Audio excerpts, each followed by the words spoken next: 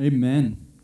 Hey, thanks so much for being here, Flourishing Grace. If we've never met before, my name is Benjer, one of the pastors here at Flourishing Grace Church, and glad to be here this morning. I have loved this series that we've been in since the first part of this year and leading up to Good Friday, leading up to Easter. We've been walking through one of the biographies of Jesus that we find in the New Testament, commonly called the Gospels. We've been in the Gospel of Luke, Matthew, Mark, Luke, and John, and I've loved the first few months and excited for what the next few weeks have for us. And before we dive in, let me ask you a quick question. What is God like? What's he like? Big question, right? Where do we even start with something like that? Some of your parents or maybe you've been helping in our kids ministry and you volunteer up there. At some point in time, you get asked like these big God questions or difficult life questions even. You don't even know where to start. You don't even know where to start, biting out that apple. And same with this question, what is God like?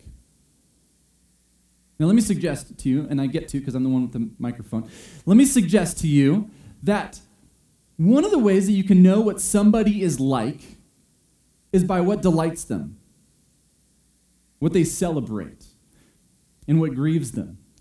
There are more than a handful of you in this room during the fall months.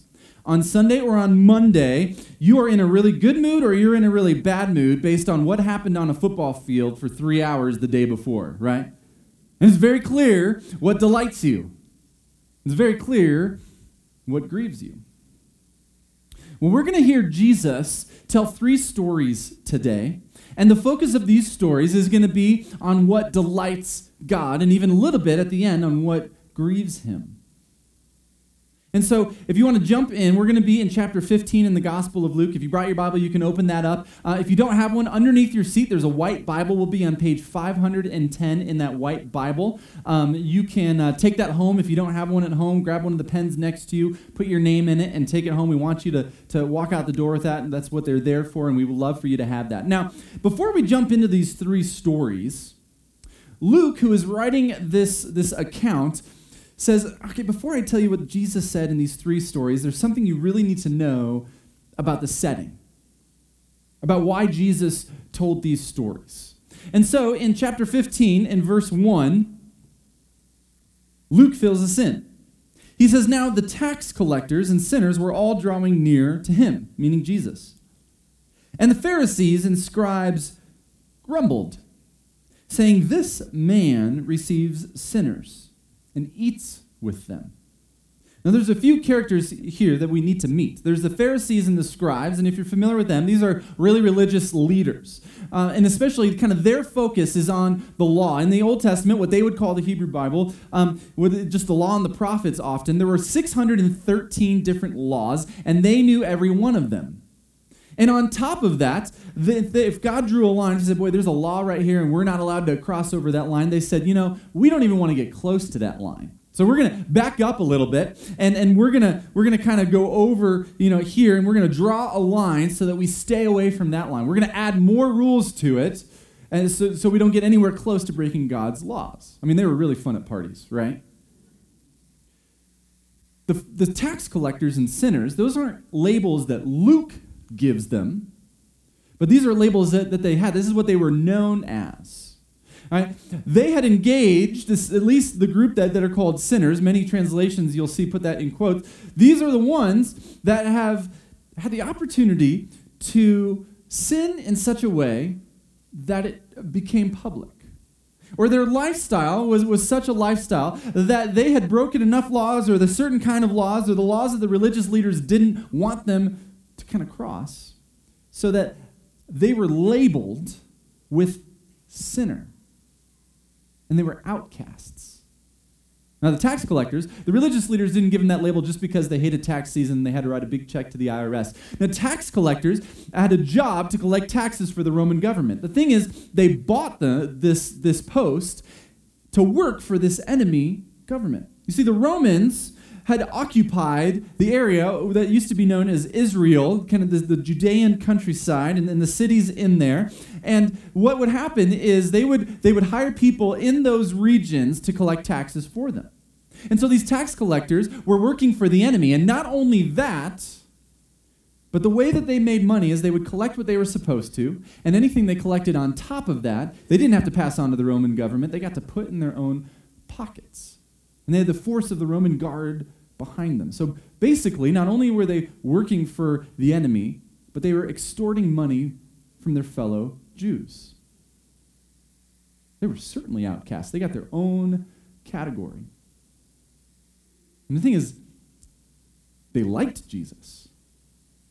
And even before we dive in, this is such an important thing for us, because when you walk through the Gospels and you read the accounts, people who were nothing like Jesus seem to really like Jesus.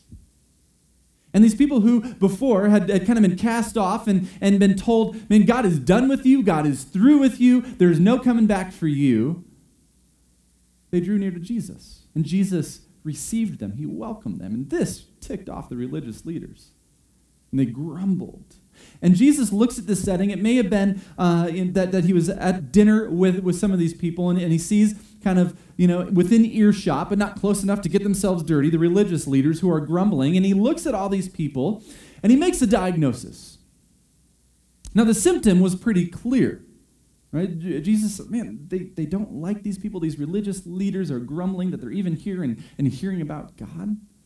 But that's just the symptom. He looks at them and he makes a diagnosis. And he says, I know what's going on here. They don't really know what God is like.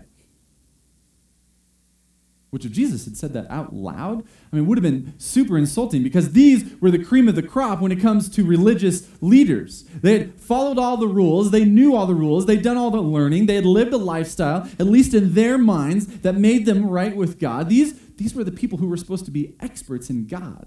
And Jesus looks at them and says, you don't really know what God is like. And he sees the tax collectors and sinners and these people who have been outcast and told that God is through with them. He says, you don't know what God is like either.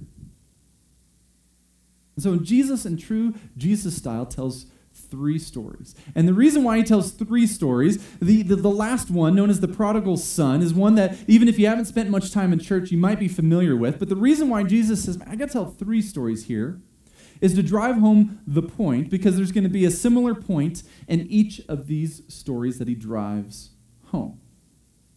We're going to find out what God celebrates and what grieves him.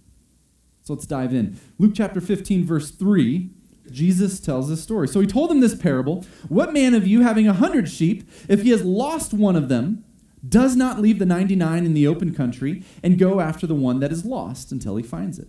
And when he has found it, he lays it on his shoulders, rejoicing. And when he comes home, he calls together his friends and his neighbors, saying to them, rejoice for me, for I have found my sheep that was lost. Now, I don't know about you. I drove down pretty early, and it was kind of dark. I got a ride with my friend Pete, but even though it was dark, I don't think even if there was light out, even if we hadn't lost that hour of sleep, I don't think I would have seen any sheep, right?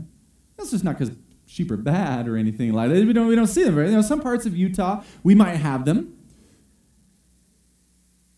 But the people who were listening to this story, Jesus wanted them to be nodding their head. This is a very familiar scenario, right?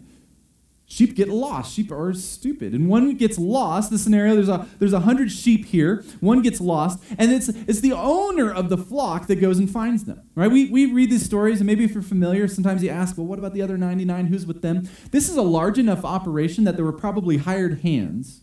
But the thing is, the detail that wouldn't have been missed by Jesus' listeners, the ones hearing the story, is they would have said, yeah, the one who owns the flock, he's going to be the one who cares enough to go get the sheep that's lost. You wouldn't trust a hired hand to that, because they're going to kind of look around and not really be able to find it. Kind of like when you send your kids up to look for their shoe, and it's right there in the middle of the room. They go up there, I don't know where the shoe is, Mom. You got to go and do it yourself. Because it's the shepherd, it's the owner of the flock that this sheep really matters to. And the way that Jesus tells this story, the whole thing leads up to the celebration. What we're all supposed to get and nod our heads out is, yeah, when you lose a sheep and then you find the sheep, you celebrate. This would have been a similar scenario that they all would have been familiar with. Now, the thing is, they all would have been nervous because the religious people and the sinners and the tax collectors would have been nodding their head, and they would have been really nervous because it's the first time they've ever agreed on anything in their entire life. Jesus throws in this punchline that leaves them all silent. Verse 7, just so, I tell you, there will be more joy in heaven over one sinner who repents than over 99 righteous persons who need no repentance. What? I mean, can this really be true? Now, Jesus moves on, as we'll see really, really quickly, but there had to be somebody, especially a religious leader, that wanted to raise his hand and say, oh hold on. All right, I get it when somebody comes home, but could it be this easy? I mean, this is the dumb sheep's fault, right? He ran off. Is this really what God celebrates in the same way? So what you're saying is all that has to happen is God to find a lost sinner who repents, and he celebrates? Can it really be that easy? Jesus moves on. Verse 8. Or what woman, having 10 silver coins, stakes are a little bit higher, different scenario, different details, different character, same point. If she loses one coin, does she not light a lamp and sweep the house and seek diligently until she finds it? And when she has found it, she calls together her friends and neighbors, saying, rejoice with me, for I have found the coin that I had lost. Now the 10 coins would have been probably this family's life savings. And so for her to have lost one of these coins was a big deal. And so she spends resources. She lights a lamp, even though she may not have usually wanted to spend that oil. It was very valuable, very expensive, but she's got to find this coin. And so she sweeps and she moves the couch and looks behind the entertainment center and looks all over. And finally, when she finds it, she celebrates. And she calls her friends together and says, hey, remember when I was really annoyed about that coin and I came by and I was embarrassed and thought maybe I left it? I found it. She celebrates. And then Jesus throws out the same kind of punchline. Just so, I tell you, there is joy before the angels of God over one sinner who repents. Is this really true? And we're going to get to the third story in a minute, but think about the thread that goes through these two stories. Something is lost of value. Somebody who really values that lost thing spends resources and time and effort in finding it, and when they find it, they celebrate. And Jesus says in the same way, God celebrates in heaven when somebody who is far from him comes home. Now, some of you are really astute, and I know that's true because you came on time today, or maybe you meant to come to the 9:15, you forgot about the time change, but we won't tell anybody about that. But I know you're really smart, and you're really thinking about this. You say, Benjamin, it doesn't really say that God celebrates. Well, the picture that Jesus is painting is that it's not just God up there celebrating, saying, man, I'm really happy about it. Isn't that really great? No, God is celebrating so much that all of heaven is celebrating. And because all the heavenly beings are in line with what God wants and his will, when he celebrates, they can't help but celebrate. I mean, this is a party. Reminds me about a little over 10 years ago, the Colorado Rockies at the end of the 2007 baseball season were tied with the San Diego Padres for the last playoff spot. Yeah, this is really important. You got this. And so one extra game had to be played. And it was gonna be held in Colorado. I was living in Denver at the time. My brother and I, we had season tickets, so we got to go to this game. And it's a tense game, back and forth. At the end of 9 innings, it's tied. Right? The loser goes home, winner goes on. And so the game goes into extra innings, and then the top of the 13th inning, San Diego goes ahead by 2 runs. Things are not looking good for the good guys because San Diego also has one of the best closers, one of the best pitchers who's good at closing out a game and getting the last 3 batters out in all of baseball. So the Rockies come up and they score 2 runs, and it is tied up and it is tense. And then there's 1 out, and Matt Holliday is on third base, and Jamie Carroll is batting. And Jamie Carroll hits a line drive to right field, and the right fielder catches the ball, and Matt Holliday is able to tag up at that point from third base and head home. And so he sprints home to home plate. The throw goes home. There's a tag, there's a sweep, and the umpire says, safe. Man, the whole place just erupted. My brother and I, we're just started jumping up and out. We're hugging each other. I mean, I'm not a hugger, but man, when the Rockies go to the playoffs, I'm a hugger. And there's like perfect strangers. We don't even talk to each other all game, right? But we're all of a sudden hugging each other. Somebody knocks my glasses off of my face. I mean, it is just crazy. We didn't want to leave the stadium, and when we finally did, like we're going out to the parking lot with everybody else and getting into our car, we're high-fiving perfect strangers. I mean, it is a party. That's the kind of scene that Jesus is describing. Then he tells a third story. Now remember, something's lost of value, something of value is found, there's a celebration. Verse 11. And Jesus said, there was a man who had 2 sons. The stakes are higher. 100 sheep, 10 coins, 2 sons. And the younger of them said to his father, Father, give me the share of property that is coming to me. And he divided his property between them. Not many days later, the younger son gathered all he had and took a journey to a far country, and there he squandered his property in reckless living. And when he had spent everything, a severe famine rose in that country, and he began to be in need. So he went and hired himself out to one of the citizens of that country, who sent him into the fields to feed pigs. And he was longing to be fed with even the pods that the pigs ate, and no one gave him anything. Now, sometimes in stories, Jesus pushes the details, because no earthly father that any of them would ever know would ever do anything like this. The younger son says, Father, I know I'm going to get an inheritance. The older son would have gotten a larger inheritance. The younger son would have gotten a smaller one, but it seems that it was a pretty wealthy family, and so it wasn't anything to sneeze at. And by going to his father and saying, I want my share of the inheritance, he's like, man, Dad, I'm tired of waiting for you to die. Can I just have my inheritance now? No earthly father would have agreed to this. And so there's a gasp in the crowd when Jesus says, so he divided his property between his sons. He gave the younger son his share and the older son his share. And not only does the younger son insult his father, he disgraces him.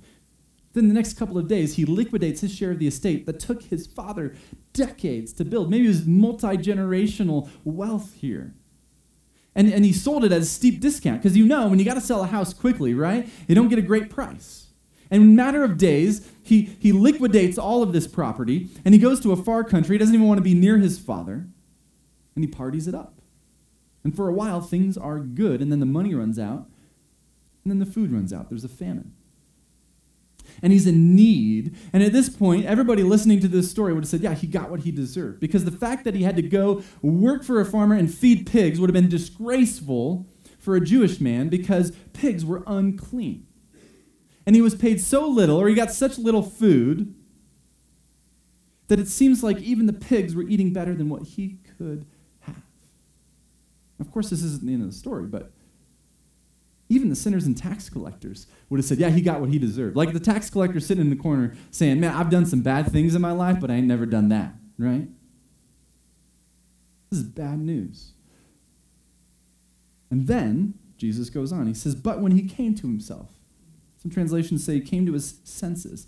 He said, how many of my father's hired servants have more than enough bread, but I perish here with hunger? I will arise and go to my father and say to him, Father, I have sinned against heaven and before you. I am no longer worthy to be called your son. Treat me as one of your hired servants. And he arose and he came to his father. Comes to his sentence and he says, well, there is one option. And even that option's kind of iffy, because he doesn't know if his dad's going to agree to it. But he says, I got to try to go home and say, Dad, listen, I know I disgraced you. I know I'm no longer your son. He assumes that his name has not been spoken since the day he left, that he is dead to his family. So he says, make me one of your hired servants. It's his last option, because he's got nothing else. And so he goes home, and he begins to practice his speech on the way. Now again, the room is tense where Jesus is telling this story, because of the first 2 stories, people got to know what's coming next. But while he was still a long way off, verse 20, his father saw him and felt anger and sent out a team of security guards and said, don't you dare come near this estate. You are dead to us and we never want to see you again. And walked away. Some of you are why are you laughing at me? That's not very kind of the preacher. The thing is, you assume that's what God is like. He's waiting with you with crossed arms and a scowl. You got to clean yourself up. Like for some of you, this is the first step. Like, well, at least maybe I'll start to go to church. Maybe when I do things and clean things up, then maybe God will accept me. You assume he's waiting in anger. That's not what Jesus says. He says while he was still a long ways off, his father saw him and felt compassion. I mean, the very fact that his father was looking for him meant that day after day, he was waiting for this son to show up and hoping he would show up. And he ran and embraced him and kissed him. This would have been embarrassing to the father. For a landowner to do this, to run through the village and embrace his son, which had disgraced him, would have been disgraceful to the father.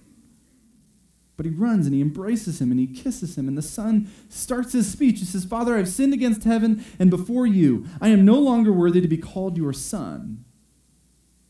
But the father doesn't even listen to that. It says, "But the father said to his servants, 'Bring quickly the best robe and put it on him, and put a ring on his hand and shoes on his feet. And bring the fattened calf and kill it, and let us eat and celebrate. For this son was dead and is alive again.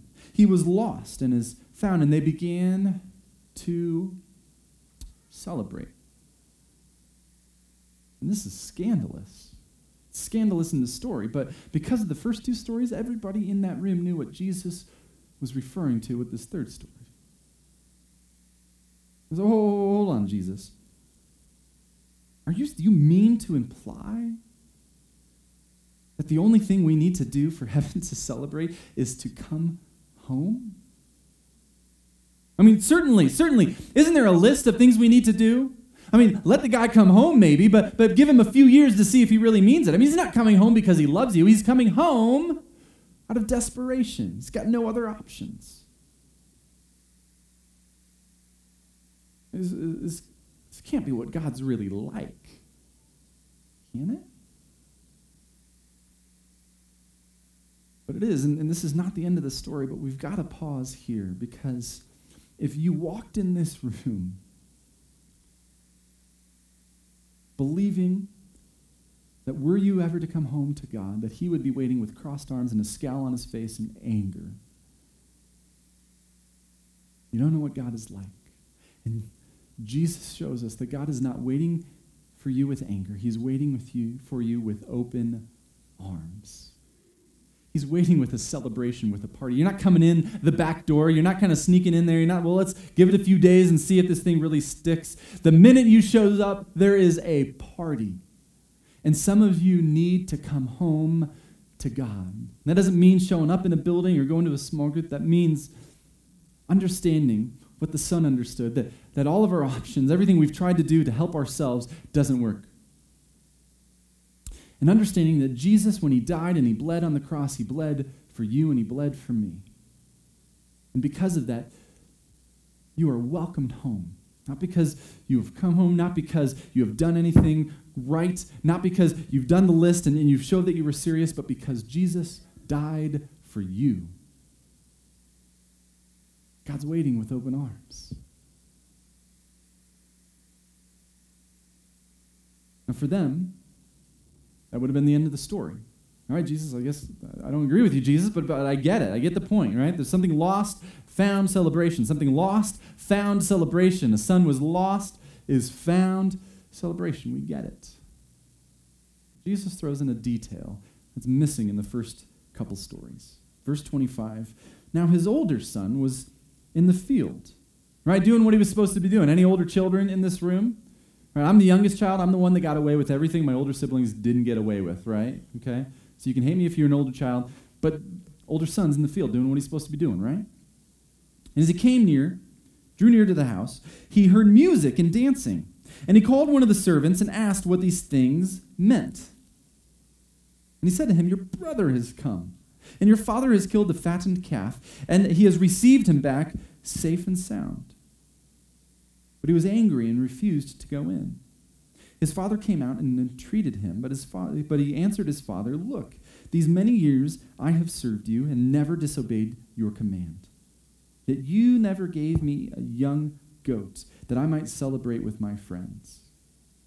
And when this son of yours, not my brother, when this son of yours came, who devoured your property with prostitutes. I hate to tell you, Dad, he wasn't at Chuck E. Cheese the whole time, putting quarters in there. All right, that's not what he wasted all his money on. You killed the fattened calf for him. The father said to him, "Son, you are always with me, and all that is mine is yours." It was fitting to celebrate and be glad, for this your brother was dead and is alive. He was lost and is found. Now again, because of the context of why Jesus told this story, and Luke tells us that Jesus was welcoming sinners and tax collectors, people that the religious leaders had written off years ago, and the religious leaders were grumbling. If he really knew who they were, if he was really as religious, if he was really as spiritual as people say he is, if he was really a prophet, if he was really the Messiah, there's no way he would welcome them. Because they were grumbling, he told these stories. And we learn that what God celebrates is when lost people, when lost sinners come home. That's what delights God. That's what he celebrates. God celebrates when lost sinners come home. Thing is, the older brother does not celebrate. And there's details in here that sometimes we miss, but those listening to Jesus would not have missed these details. Do you notice what this older son asks for, what he's angry about? He's not just angry about the younger son. He's angry that he never even got a young goat to celebrate with his friends.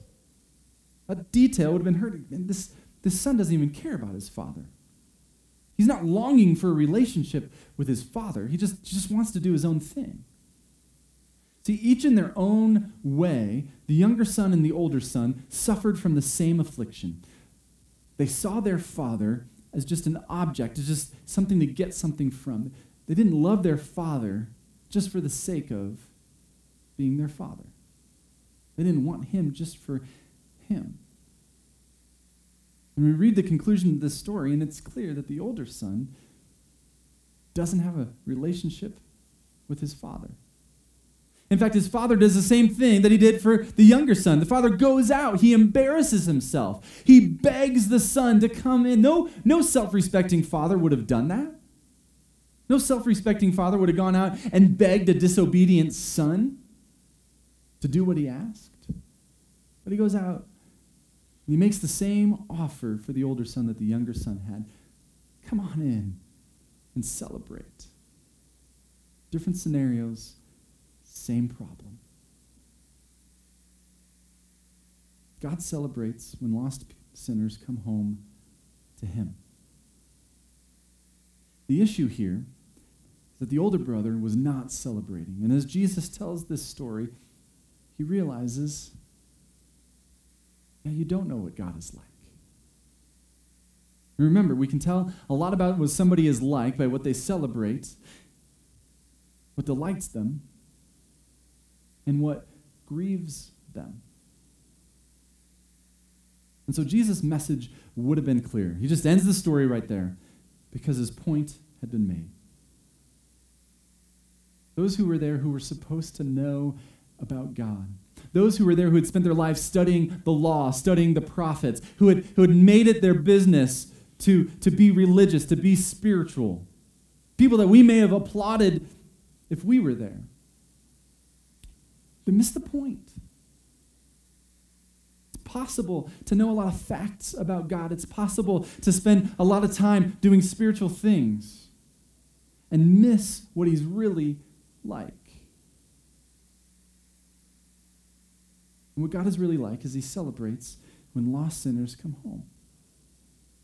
Now, the question for us is, what will we celebrate? What does this mean for us? Well, for us, as a community of followers of Jesus, we exist to lead people into flourishing relationships with Jesus. We long to be the kind of place, and we are not perfect, and sometimes we mess this up, but we long to be the kind of place where when people come home to God, we celebrate. Where that is what we desire. We desire to see that in people's lives. We love that it's happened in our lives. Next week, we've got a baptism coming up. We're going to be baptizing people in our services next week, and that's a public declaration that people make when they've come home to God. And when that happens, it is not a quiet thing. We celebrate, and there better be a lot of people here cheering. But that's not just what it's about. Celebrating when lost people come home to God is not just about when it happens, but it's desiring to see that happen in our community. And let me just be perfectly honest, and I know I'm overgeneralizing this, and save your emails. I understand this is not every single person. This is not every single church, but followers of Jesus in our culture, I gotta be honest, sometimes we get this way, way wrong. Because of somebody's lifestyle or because of somebody's particular sin that we don't like. This sin over here is okay, but these sins, no. We grumble when people come into our communities, in our small groups, when they live next door to us, instead of desiring that they would come home just like we have. We all suffer from the same thing. We are all broken people in need of grace. And because Jesus offered that grace by dying on the cross for you and me and rising again from the dead 3 days later and defeating death, we can come home. And if you've heard this story before, chances are that you've been invited to find yourself in this character and that character, and that's a really good thing. But remember, the point of this whole set of stories was Jesus looked out at these people and said, you don't really understand what God is like. So my question for you is this today. Where does this mess with your idea of God?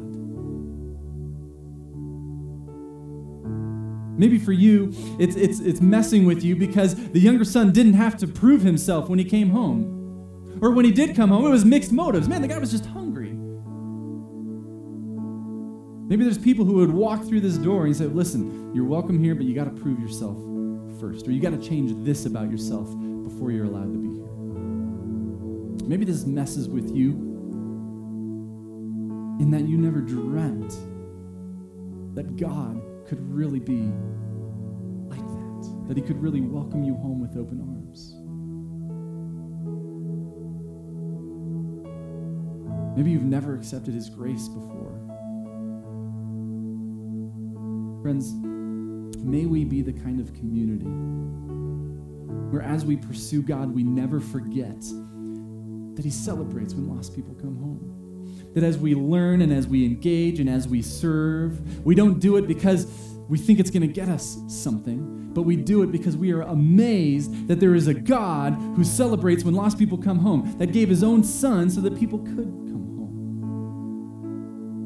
May we never be the kind of place where somebody walks through that door that doesn't vote like us, look like us, believe like us, act like us, that we would give any kind of a cold shoulder. And I got to be honest. I know there are some people who could walk through that door and I would say, I don't know about this God. Where does this pinch for you? Flourishing Grace, may we be the kind of church, the kind of community that understands what God is really like, that he celebrates when lost people come home. And may that be what we are about and known as in our community. Let me pray.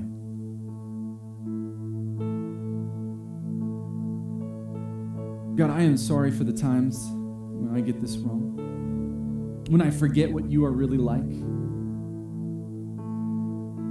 God, in the details of church and music and speaking and what happens here, God, I am sorry for the times that we forget. I'm sorry for the times that we forget that what delights you is when lost sinners come home to you. May that be what we are about, God. May we share our stories of how we came home this week. God, bring us people in our workplaces, our neighborhoods, on the way to school, walking our kids to school. God, give us opportunities to share how you have welcomed us home so that people around us can know that there is a God who is waiting for them with open arms. And may we never be the kind of people that grumble, but may we be the kind of people that celebrate and throw a party because your grace is so amazing. God, we love you and we pray these things in your son's name. Let all the people say,